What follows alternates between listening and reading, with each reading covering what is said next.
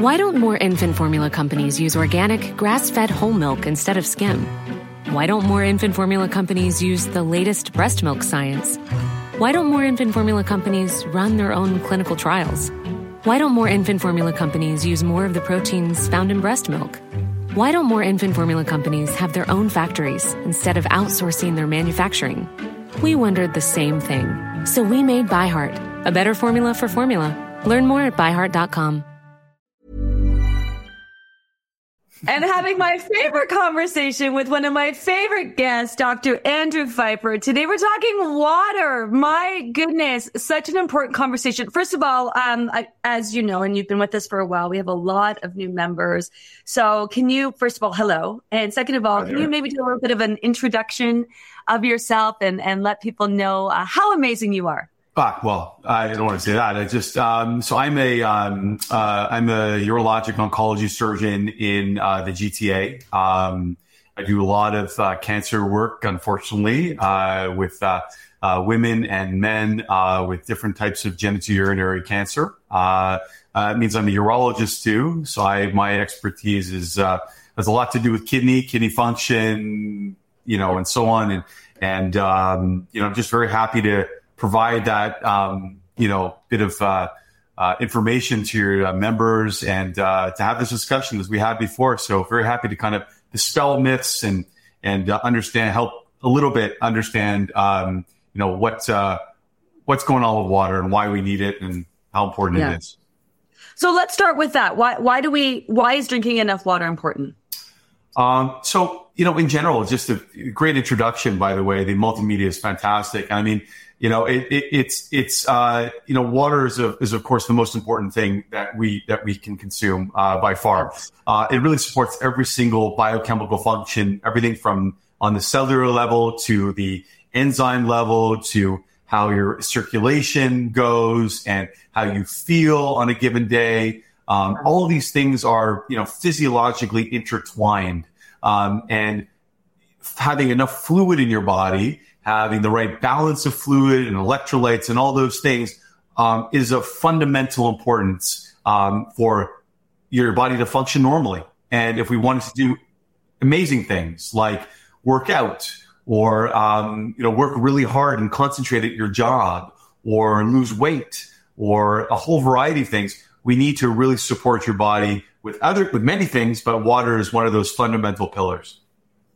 So I want to get into, one of the questions that we get asked a lot is, can you drink too much water? Now, studies and research is now saying 2.7 to 3.5 for basic body function, average person. Obviously, if you're taller, have more weight to lose, you need more. If you're shorter, less weight to lose, you need less. If you're more active, there's so many variables to that. But let's get right into that. Like, can you drink too much water?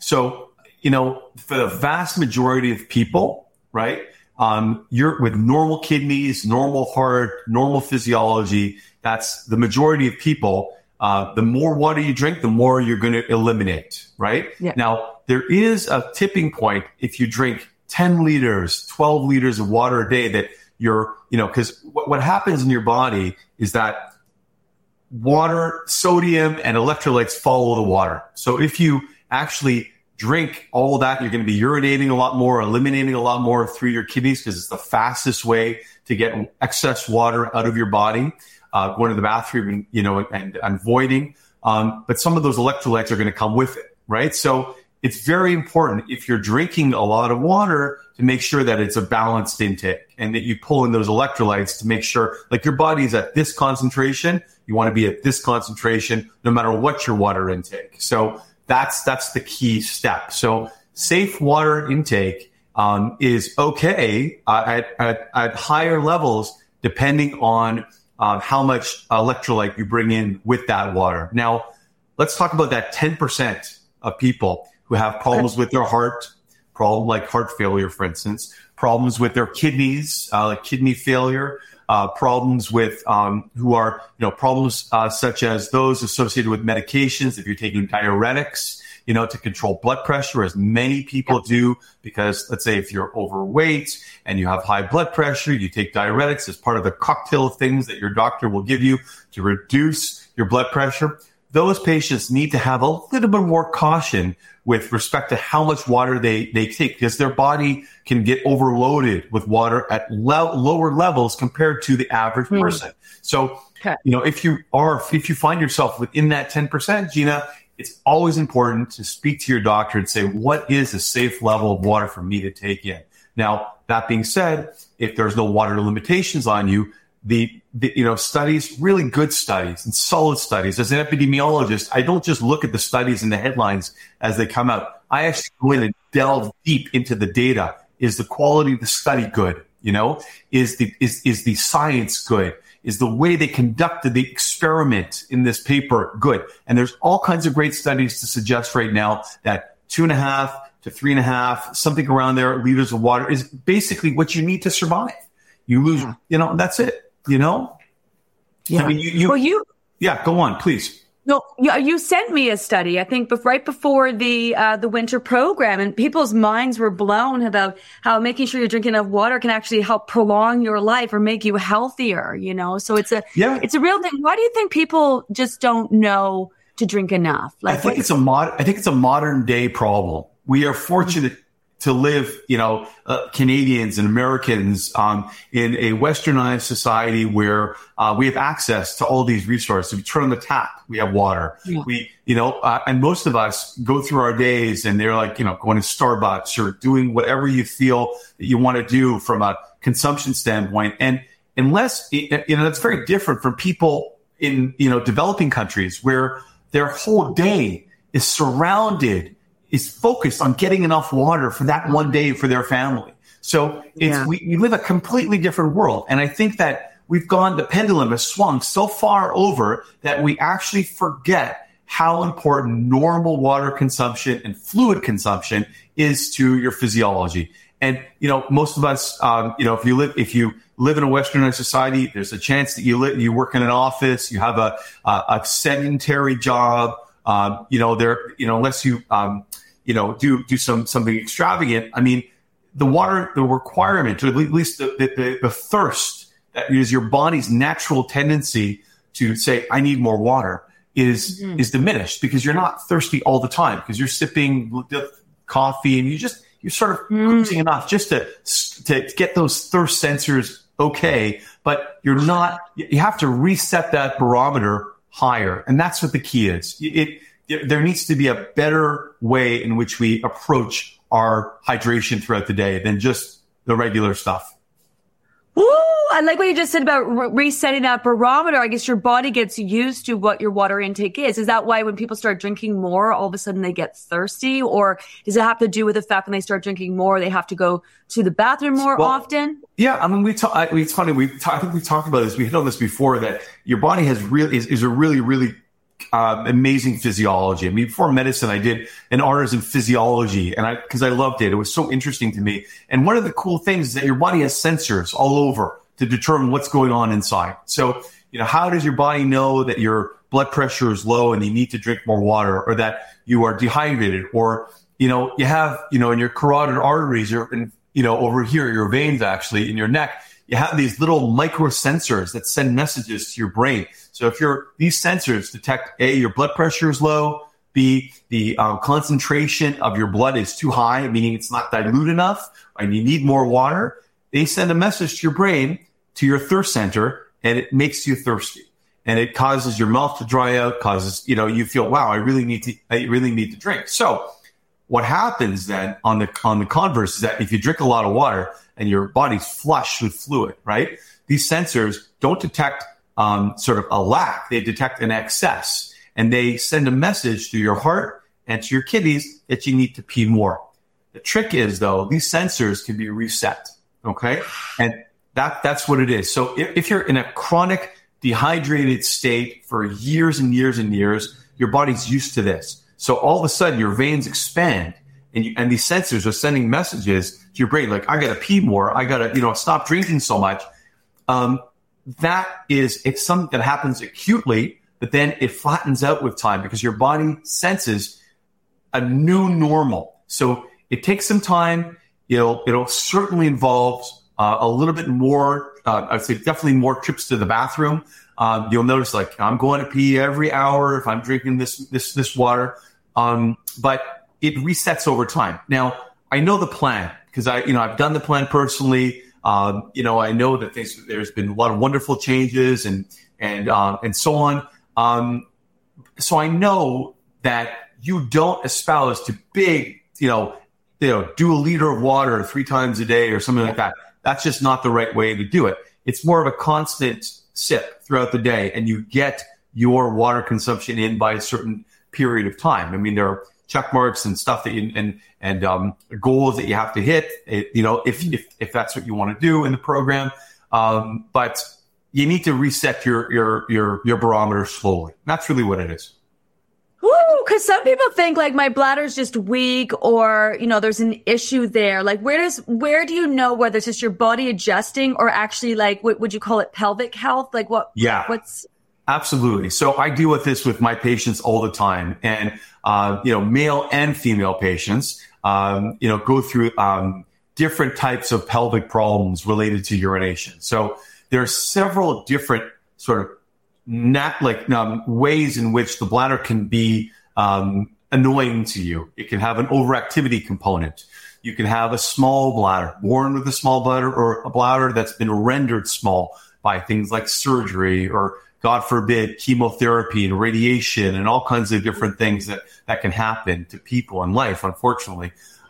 So people will experience their bathroom breaks a little bit differently. But one thing that is important that transcends all of that is that there exists sort of below the bladder a sheet of muscle that holds everything up. It's called the pelvic floor. And it's made up of about 4 or 5 really important muscles that are made of the same type of stuff that are in your biceps or the rest of your skeletal muscle. So there's different types of muscle in the body, muscle that you can control and muscle that you can't control. The muscle you can control is the skeletal muscle, and that's what the pelvic floor is made from. So when I go through this with my patients, I would tell you the most important thing is to focus on pelvic health and strengthening that muscle. Because not only will you strengthen that muscle, it's going to improve your ability your bladder will expand, you're going to have more control over your bathroom breaks, things of that sort, but it helps things like constipation. Okay. And it helps things like sexual dysfunction in females, particularly because what are the things that go through that sheet of muscle? Well, you have your bowel, right? You have the female genital organs, and you have your urethra, which carries the urine out from the bladder to the outside world. So those are the things that are affected by the strength of the pelvic floor. And that's why, if you go to, great websites, like pelvichealthsolutions.ca, things like this, you'll find pelvic physiotherapists all over the place. And it is well worth your time and investment to focus on pelvic health. It's going to change your life for sure. So how would you know you have issues there? Like, as opposed to going to the bathroom more often, is it like if you go to the bathroom and then like 10 minutes later you have to go again, or you feel like you're going an excessive number of times? Like, when would you know you might have something going on other than it's not just your body getting used to the water? Well, yeah. I mean, certainly there is an adaptation protocol thing, but if you're everybody, common question that I'll ask my patients is, how much do you drink before you go to sleep? So if you're drinking a liter of water before you go to sleep, everybody will wake up. That's and people don't only waking up to pee in the middle of the night, but everybody will wake up, right? If you drink things that promote diuresis at night, some people, will drink tea or magnesium or things like this before they go to sleep. Yes, it helps you sleep, but also it's going to end up in your bladder because your kidneys are going to filter that much more quicker. So you're going to end up peeing. So if you are waking up every 15, 20 minutes a night to pee, right? And it's little amounts, right? That's the issue. So it's really the amount, because as a urologist, I always tell my patients, I can't control how much urine gets to your bladder, right? That's about your heart. That's about your lungs. That's about how much water you consume. I can help you manage how that comes out, right? And focus on your pelvic health. But if, for instance, you're drinking let's say you're not drinking and you're going to the bathroom multiple times and you are just urinating a little bit instead of a full bladder, right? that's something that could be looked after and looked into with your family doctor, and then maybe urologist if necessary. But if you're literally going to the bathroom every hour and you're putting out a huge amount of urine every time, that is your heart and your lungs and your brain working hard to level your electrolytes and level your what's called your extracellular fluid in your body, and making sure that you are not here, but everything balances out. Your heart and lungs and your kidneys work hard to keep everything balanced. That's really what it comes down to. Okay, what about holding your pee? Because, like people are really busy and they're talking about holding it. Like, is that as bad for us as they say it is? Not a good thing. I mean, in my business, we talk to the nurses all the time. We say, do you have a nurse's bladder? Because the nurses, they're running around and they're so busy, and, God bless our nurses in our, in our hospitals and so on. And they end up holding it in and they get this big stretched out bladder. And the bladder itself is a muscular organ. Like when you urinate, the bladder doesn't just sit there like an empty cavity. It actually squeezes the urine out. So if you stretch things out, the fibers, right, which are normally supposed to be like this, are stretched out like this. So after a while, the muscles can't grab each other in the middle, and you end up not being able to empty very well. So that's what we call a hypotonic bladder, where a bladder doesn't empty fully. And that's a big problem, because I wish there was a pill to correct that. I wish there was a surgery to correct that. I mean, people have tried many things, but it doesn't work. And the trick is to make sure that you're going to the bathroom when you can. I always tell my patients to go to the bathroom by your watch and not by feel. That if you feel super stretched out, then you're not probably doing a great job, and you should try to go to the bathroom every couple hours during the day, even if you don't feel like it, because that keeps your bladder empty and healthy.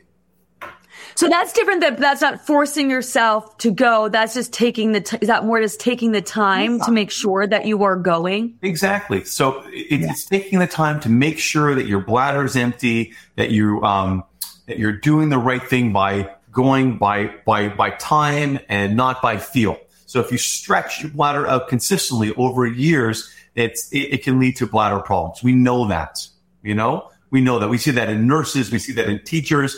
We actually, interestingly, see this in some of our indigenous population who live way north, who hunt and don't go to the bathroom for hours and hours and hours and days because it's too cold.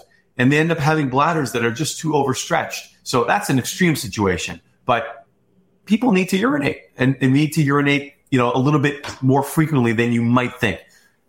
People, your members may say, well, I'm drinking so much water and I'm peeing every hour anyway. That's okay.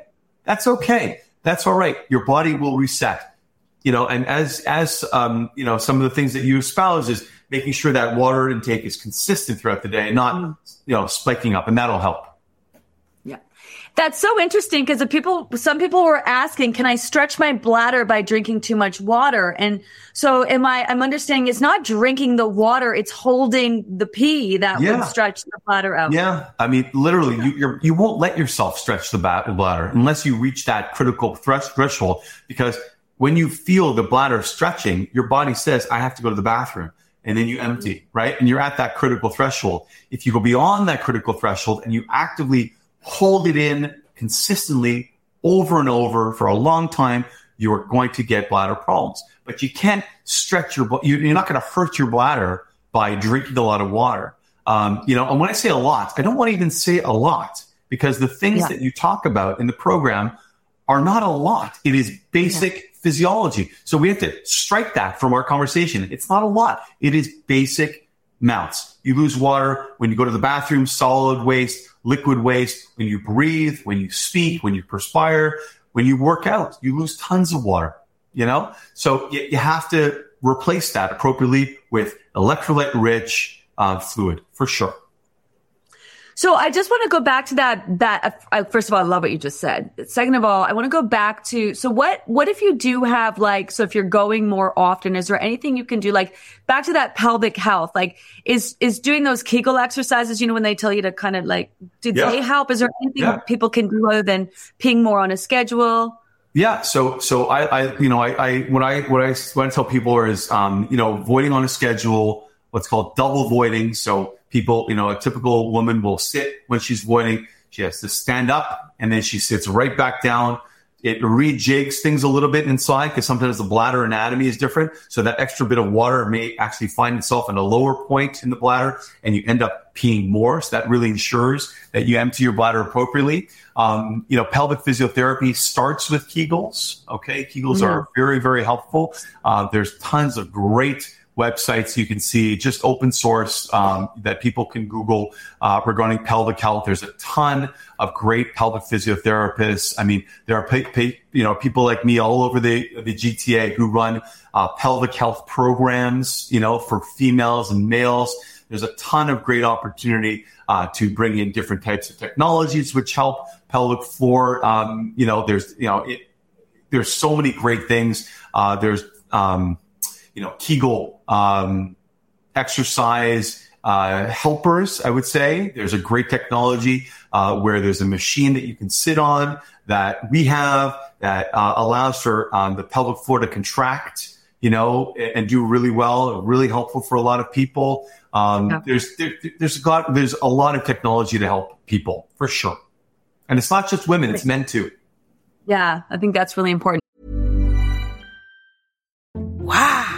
Nice. Yeah. What you're hearing are the sounds of people everywhere putting on Bombas socks, underwear, and T-shirts made from absurdly soft materials that feel like plush clouds.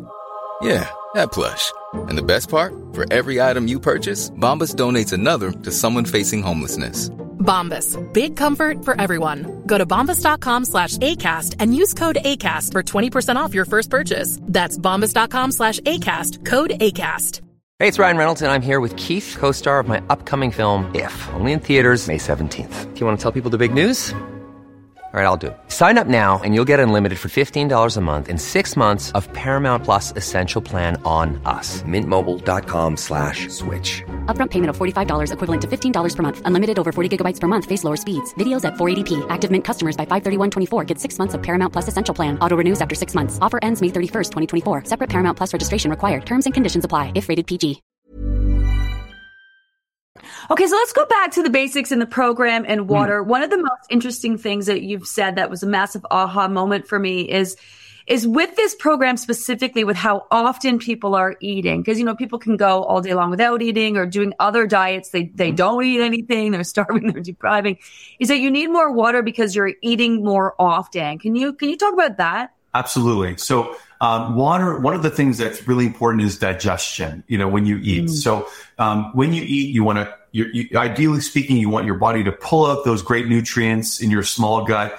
You want to have that stuff land in your large gut where it's processed, and then eventually you get rid of solid waste. So that process of digestion is really, really, really predicated on the successful integration of enzymes that your body secretes in. Like, for instance, your liver. One of the most important things your liver does is it releases bile. And the bile hits your small intestine right when the digestion starts, right in at this first part of the small intestine called the duodenum. And what does bile do? It dissolves fat, and it helps good fats be digested quickly, better. So there's less loss of fat in solid waste. That's number one. The pancreas releases all these great enzymes inside that helps digest food as well. Not just inside like insulin into the bloodstream, but actually releases enzymes into the gut that help digest food. Water is important for those two functions incredibly because you want to have a lot of that going. The more water you have, the more hydrated and well you are, the more your body is to really able to optimize the digestion function, for sure. And the other thing is all those important nutrients that the program is focused on, everything from micronutrients to macronutrients, all the good stuff. How do you think it goes from your gut into your bloodstream? With water. If you do not, and you're relatively dehydrated, all that great work that members are doing with the consuming of great nutrient-rich foods at the right time and the right sequence, it's all for waste. So you need to complement at least partially. You don't have to, if you want to focus on nutrition versus water, different people focus on different parts of the plant, for sure. Yeah. But you have to have a basic amount of nutrients and water to sustain your digestion and to bring those nutrients into your body. So people, like you can't couple things. True or false? You can flush fat out of your system with water, and you can flush nutrients out of your body by drinking water. No, it's false. Okay. Where do people get that from? Is it just drink it, flush it? What? See, you can't. You can't, like, this whole idea of unless you have a really bad problem with your gut, something like, I wouldn't say really bad, but unless you have, if you have Crohn's or colitis or things like this, or problems where your actual digestion and absorption of nutrients is impacted by some process, yes, you're going to have issues and you can lose nutrients with certain different things. But the normal physiology, remember, we are not just made last week. Humans are built over, thousands of years, and our guts are attuned to pulling in as much nutrients as we can, because we don't know, our gut doesn't know when the next meal is going to come. We are built to survive. And it's very hard to trick your body into releasing a lot of nutrients by drinking a ton of fluid, unless, again, you have some sort of disease process going on, right? So that's just a different ballgame. So you can't. People talk about that, and I don't know where people get it, but there's a lot of snake oil out there, Gina, for sure. Yeah. A lot. And it's great that people like you are here to dispel those rumors, to bring the truth to people and to members, because it's sad when people believe it. It really is. Yeah. Is there anything to be said, so just piggybacking that, about drinking water before a meal? Like, it's probably not going to flush the nutrients out. Your stomach acid is pretty strong, I'd imagine. Sure. But do you have anything to say about drinking water before with a meal? So what I say, I love that idea, personally. It's something I do in my own personal life, and something that I do, that I tell my patients to do. Those particularly who need to lose, at least change their body composition, not lose body weight and lean body mass, but change your body composition, lose fat, because water does fill you up. It gives you a sense of satiety that forces you to reassess your calorie needs for that particular setting. So you may still want to eat a certain amount, which is totally fine, but it may give you pause. It may give you an opportunity to say, okay, I'm relatively full from this water, and I feel good about what I ate, and maybe I don't need to, eat that extra piece of cake or whatever people indulge on, things of this sort, I think that, again, consuming water regularly is super important. It's super important to digestion and to your physiology. I mean, we see this in the operating room. We see people who are hydrated. We see people who are dehydrated. Fluid status and hydration represent one of the most important parts of surgical education that I give to my trainees. So this is sort of a building block for wellness, I would say, and part of that puzzle, from nutrition to sleep to all the other things that are important in life.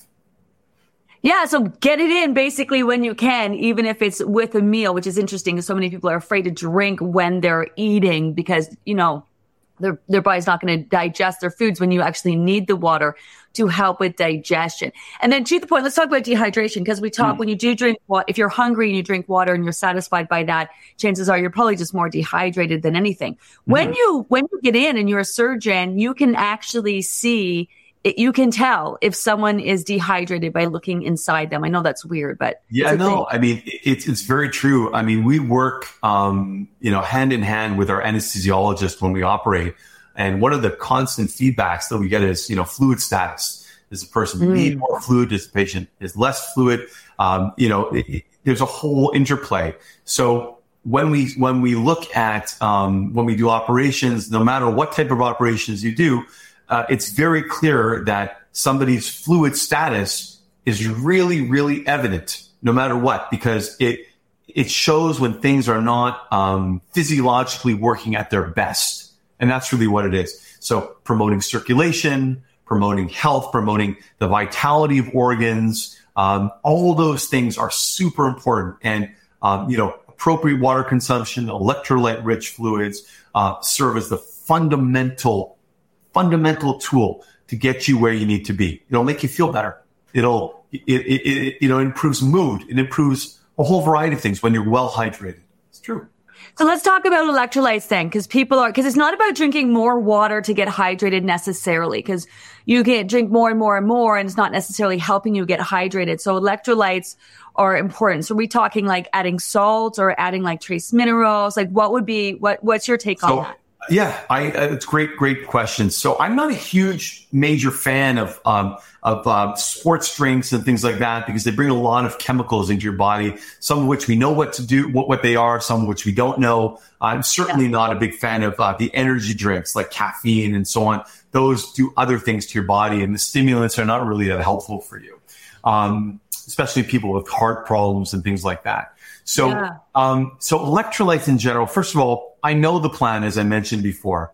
I know how well you focus on micronutrients, electrolyte-rich and nutrient-rich foods. If you follow a very balanced, rich diet, like the program says, those things should very well balance a 2.5 to 3 liter water consumption daily. You're not drinking excess. Remember, if people want to really, focus on their hydration and go above that, and really, take charge of that and do 4, 5, 6 liters of water a day, then, it's very important that those people, if they're safely allowed to consume that amount of water, then they supplement their electrolytes with simple salts, electrolyte-rich fluids. Trace minerals are great. I think they're really helpful. And those things would really complement a very good, safe water consumption.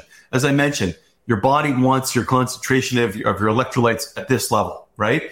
Any change in that is going to drive water consumption or drive you to not drink more. So it's always about this play of salt and water, and that's really what it comes down to. So I'm watching the time because I know you're a busy man. Okay, and I'm here listening. I'm all good. Okay, so a couple of things. Let's talk about dehydration then. Like, what's so bad about dehydration? I mean, just a different way to frame it, because we talked about the importance of hydration. What happens when you're dehydrated, and why is that so detrimental to our health? Absolutely. So dehydration is one of the worst things that can happen. It affects, first of all, it affects your mental acuity. Your body tries to pull in all this.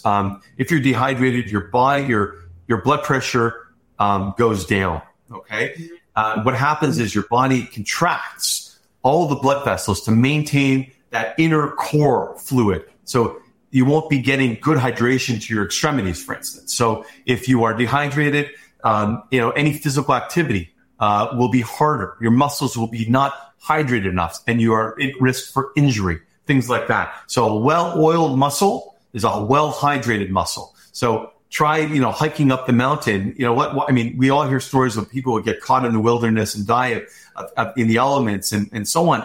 That's an extreme situation, but, they can't move. They can't get out and walk those miles because they're dehydrated. Their muscles won't work because their body is busy pulling in all that fluid to your heart and lungs and your kidneys and your brain. Those are the 4 areas where your body, tries to bring in all that water. So if you don't drink a lot of water, your mental acuity will go down. Okay. So I would say if you are dehydrated, severely dehydrated, your mental acuity will go down. It can affect the way your heart functions. Okay. It can affect the way your kidneys function. Certainly, it doesn't take very much for somebody to go into a mild degree of kidney failure. Kidneys like to be bathed in blood. They like to be bathed in water, and so if you're not giving your kidneys enough, you're going to damage them over time. So that's a problem. Okay. I'm not telling you that everybody who's mildly dehydrated on a Wednesday afternoon is going to get kidney failure. That's not it. Okay. I know that's not it. I just want to be very clear. I'm saying that, it's important to maintain kidney health by using an appropriate amount of making sure you're hydrated, making sure your body feels the love, and that's really what it is. But that's only 3 or 4 examples of a whole variety of things. Your pancreas, your enzymatic function, your hormone function, for females, so another thing is for females who are menstruating, it affects your cycle. Dehydration affects your cycle for sure. Okay. For men, there's a similar thing that happens in men with their genitourinary health. So when I tell you that it is super important to maintain that sort of euvolemic, normal, good water consumption, it really dynamically affects every aspect of your health. And dehydration is never a good thing. Never a good thing. Wow. So much information that we've covered in the last little bit. If you're just joining the conversation, definitely go back to the beginning. We talked about, being concerned about drinking too much and what you want to make sure you're doing when you're drinking, pelvic health. You name it. We talked about it today. So lastly, what do you want people to know about water? We've had this conversation a lot. You're familiar with the program and our community. Like, what do you think people need to know? So I think people need to not be afraid, of drinking what your body needs. And why are people afraid? Because they don't want to end up in the bathroom every 10 minutes. They're worried about stretching their bladder, some of the myths and things of that sort. They're worried about damaging their kidneys. They're worried about drinking too much.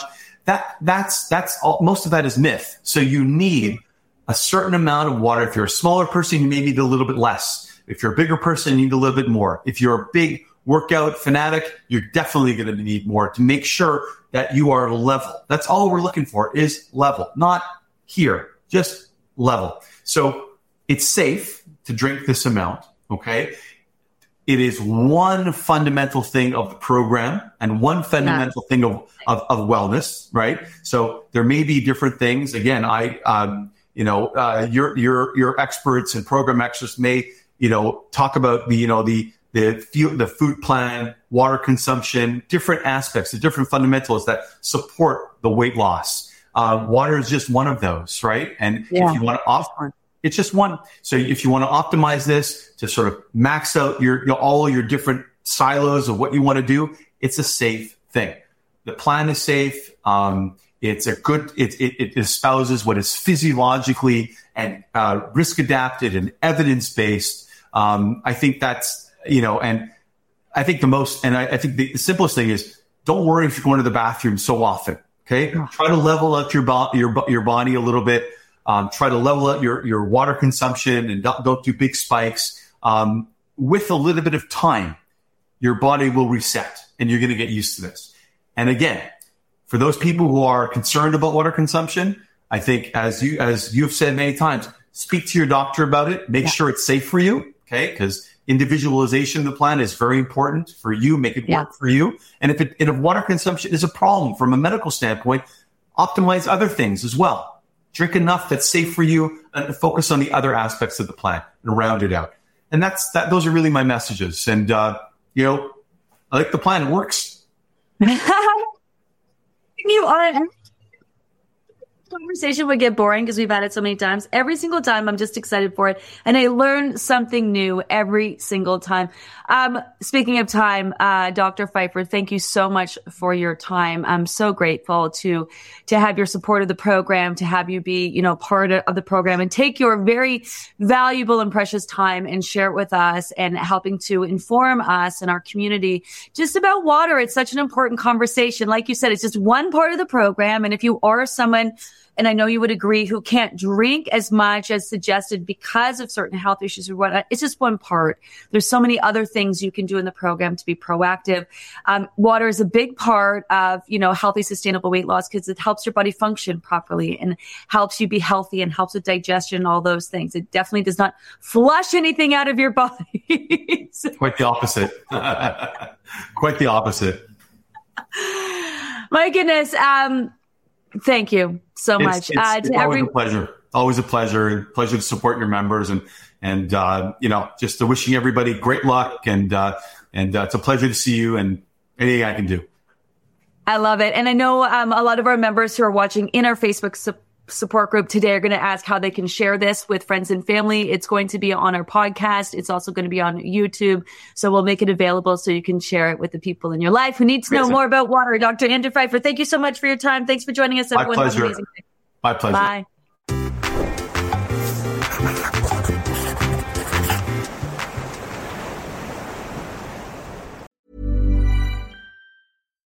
Why don't more infant formula companies use organic, grass-fed whole milk instead of skim?